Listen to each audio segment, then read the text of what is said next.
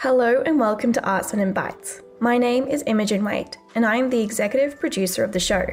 I spoke with Melanie Rowland, the producer of Flunk, a Melbourne-based web series which has gained 15 million views on YouTube, following 16-year-old Ingrid as she starts to explore her sexuality while dealing with the pressures of a country high school and a conservative Chinese-Australian family. Flunk is about the teenage experience, growing up in the suburbs. Our show tells coming-of-age stories for a queer female identifying audience. Some of our references and shows that that it's referenced from, I guess, would be like shows that I watched when I was young. So like The OC and Skins and Perks of Being a Wallflower, that really sort of capture that kind of teen spirit. It's, a time in your life when you're having a lot of firsts. So it's the first time you fall in love, the first time you have your heart broken, making like best friends and losing them, and just all the hard lessons that come on the brink of adulthood. And we also have queer stories in there as well. So our characters are from a range of sexualities. We have straight and bi and lesbian and lots of different backgrounds in there as well. So what was your role in creating Flunk? My role. I am involved in just about every aspect of the production of the show that you can think of. So my involvement starts really right at the beginning with the stories. I read the plot notes and the early drafts of the scripts. I'm involved in casting, hiring our crew. Then, once you get into production, it's finding locations and costumes and communicating and just being the one that keeps everything together and on track, just managing the whole production basically. And then once we get into post-production, it's watching, edits as they come through, sound mixes. And then I am involved in the rollout. So it's clipping the episodes up for YouTube, doing the thumbnails, writing the descriptions, and then putting it out online. So all the social posts that we put out to support the show, and all of it really. So how do you manage because you're involved really from pre-production all the way to distribution and then marketing of the show. Mm-hmm. How do you manage that as one person? Or are there multiple people involved in every step, but you're just the driver of it? Look, it's a hard question to answer. The show it's made with a pretty small team. I do most of what I just described. I do most of it, not all of it. We have this year on the show, we had a team of writers that came in and worked with our head writer. So I'm not writing scripts, but I am reading them all and giving notes. I'm not doing the edit, but I am, watching them back. But in terms of all the production nuts and bolts, it's me and basically one other person that's doing all of that. How do I do it? Look, I have a background in production. I came up through working through the production office on lots of really fantastic films and TV shows in Melbourne. So I was able to learn from, some of the best in the business on how to run a production and what the different roles are, what a location manager does, what a production coordinator does, what a costume supervisor does. So I got this really broad knowledge, which I could then apply to Flunk and, basically do a lot of that stuff myself and just keep the production small. A lot of what's allowed us to make so much of the show is that we keep the production quite lean and quite small, and so we can make more of it. And it sounds a bit counterintuitive, but actually sometimes the less people you have on a production, the easier it can be to do things. So you can sort of work more quickly, and there's less delegation and communication. You can just sort of get in and get it done. That's really interesting. I feel like that's a almost not like a hack, but I feel like it's a great thing to say for people who want to start out and are maybe like students. Just saying that like a smaller production actually makes it easier because like when it's a huge production, it's someone's job to organize all the roles that everyone has to delegate. Yeah. So how did you approach this project, and what made you want to join as a producer? When I started making the show, I came from a background in working in production offices, which is all about kind of the logistics of, sending call sheets and communicating and making sure people know where they are and what they have to do and all of that very important work that goes into making film and TV shows. But when I started making my own show, it was because I wanted to work in a more creative way and be able to sort of make those decisions about what we were doing and where we were going, and try and create something that, I could be really, really proud of and put out and hopefully find an audience. So prior to making Flunk, I had done a lean feature film accelerator program, which was run by Kylie Eddy. And so that was all about lean filmmaking methodology, and which is really about putting your audience first and trying to make something with an audience already in mind, so that when you take it and you put it out in the world, it has the best chance of success. So we had learned so much from doing that program and working with Kylie, that it was just really exciting to come in and be able to put all of those learnings into practice and create something that, we were really proud of and that we really love, and that would then go out and find an audience. And That's really interesting how the idea of creating a show with the audience as its inception, is that right? And then building out from there, instead of like it's starting off with an idea, I assume, which is majority of shows. And then you kind of like find an audience through further developing the idea.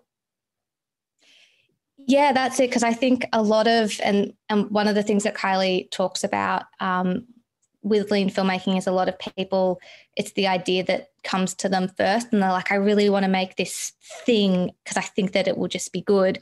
But when filmmaking, it's so hard, it's exhausting, it's months and years of work, and then you get to the end and you've got this product, but then you're not really sure how to get it in front of eyeballs because you've not actually even thought about, well, who is going to watch this, and how am I going to find those people and get it in front of them, basically. And so lean forces you to answer those questions at the start before you even make the project, because by the end of it, you're so tired, you'll just upload it anywhere and say, job done. Whereas if you do it at the start when you're really excited and you still got that like new energy buzz about a project, then you're actually in the best position to do that work, and it'll really serve you down the track once you've made your show. Yeah, that is so interesting. I think you can also look at audiences that are not being served and be like, I want to create a show for this particular section of an audience. Or I think it's a really interesting way and methodology of like developing a TV show. Totally. So through being a Chinese Australian 16-year-old, Ingrid is exploring her sexuality, and her character sits well beyond the traditional binary of teenage representation in the media currently. Here at SYN, we actively value this type of representation. Why is Ingrid's characterization so important to the show and so important to the show and the production? Yeah, totally. So Ingrid was an amalgamation of a couple of people that the writer knew growing up, and we felt that her story just hadn't been seen. She faces struggles on so many fronts, racism, homophobia, bullying, mental health struggles, low self-esteem. I think there's so many reasons to connect with her and root for her. Like, you want the best for her because she's such a such an underdog, I think, in society and in the show. And this season, which is our third season of the show, she goes on a really big journey. She's back at school, and for the first time she's prioritizing her own happiness, and it's such a joy to see that journey for her. And that's great. And I think it's so important to show what prioritizing happiness looks like as well. Yeah. Well, it's at the expense of other things. It's not all happiness. There is some happiness for Ingrid, I will say, but there is, with happiness comes no happiness. But with going for what you want means that other people don't get what they want. So there's consequences and yeah. Yeah, and drama. But no, I think that's really important to show that too, because it's like sometimes you do have to prioritize aspects over other things, and then there's consequences there. But yeah, I'm not quite sure what's going to happen in season 3, but is there, I don't know, is it bad consequences? Is it consequences that just have to happen? I think that's all part of growing up. Yeah, tough lessons learned. Exactly, yeah. So I understand this series is being supported by Screen Victoria. Why is the funding for these kind of projects so important for the government to fund? Sorry, that was awkwardly worded. Okay. We're so grateful to have the support of both Film Vic and Screen Australia this year. I think it's so great that they're getting behind projects that are being made for audiences that mainstream organisations are just shying away from. It, the big networks, they don't seem interested in making shows for teenagers, let alone queer teenagers. So it's up to, smaller producers to tell these stories, and we, take them to YouTube. And it's really only possible with the support of funding agencies like Film Vic to bring them to the screen. That's amazing. So I'm not sure you can speak to this, but if you are a new producer and you have an idea for a TV show and you would like Film Vic or Screen Victoria to fund it, what is that process like? So if you're starting out, my first challenge would be to ask whether you really need funding just to start, because a lot of what the funding bodies are looking for is, I guess, a proof of concept of what you're wanting to make will find an audience, and you know how to do it and what to do. So when we approached Screen Australia and Film Victoria, we had already made a few seasons of the show, so we could go to them and say, hey, we've been doing this ourselves. It's had a really great response. We'd love to make more of it. Do you see the value in it? And they did. And so they came on, and we were lucky enough to make more. Before that, we actually had some funding from the Community Broadcast Fund. So maybe that's a good first place to start, because I don't think that they had quite as many hoops that you sort of had to jump through, as many requirements to meet. Community broadcasting is certainly a really good place for producers to cut their teeth in terms of the first time they're making something. It's really low risk, and you can just go in and do it. So that would probably be my first advice is, what's the minimum amount that you need to actually just start. And especially if you're, a young, fresh grad and you've got all your graduate friends around you, you guys should just band together and make something, because you've got the skills. Even when you're at film school, you've got the cameras. Go off and do it. Sometimes I think funding sometimes I think funding can put more roadblocks in your pathway to creating your product, and you don't actually need it. You can just start. And then once you get going, then it is actually easier to go and have those conversations with the funding bodies and say, hey, I've already started. I want to do more of it. Do you want to help? And they'll talk to you from there. That's great advice. Yeah. So start making something and then go, hey, like we have an audience here and they are not being represented by other media. So you should fund us. And they're like, that's fantastic. You brought the idea to us. Yeah. So as you kind of mentioned before, you kind of touched on it before, the show's distribution is on YouTube. Why do you think this type of non-traditional distribution method is so effective? And as you can see, your show has over 200,000 subscribers and 50 million views. So it reaches a wide range of audiences and is clearly, they are coming back for more seasons. Right, back to my original question, which is, why do you think this type of non-traditional distribution method is so effective? Yeah. So YouTube is all about niche programming. Back in the day, there used to be 5 channels, and Channel 10 was the cool one. Then cable came along, and there were, hundreds of channels. And now we're in the age of thousands, if not millions, of channels, and you can get so specific in terms of who you're making your content for. And so what actually thrives on YouTube are shows that are being made for underrepresented communities that don't find what they want to watch on cable or on the broadcast channels. And so they're looking to YouTube to sort of fill that gap. And that's why I think Flunk has done so well on YouTube. It's also a very information-rich platform.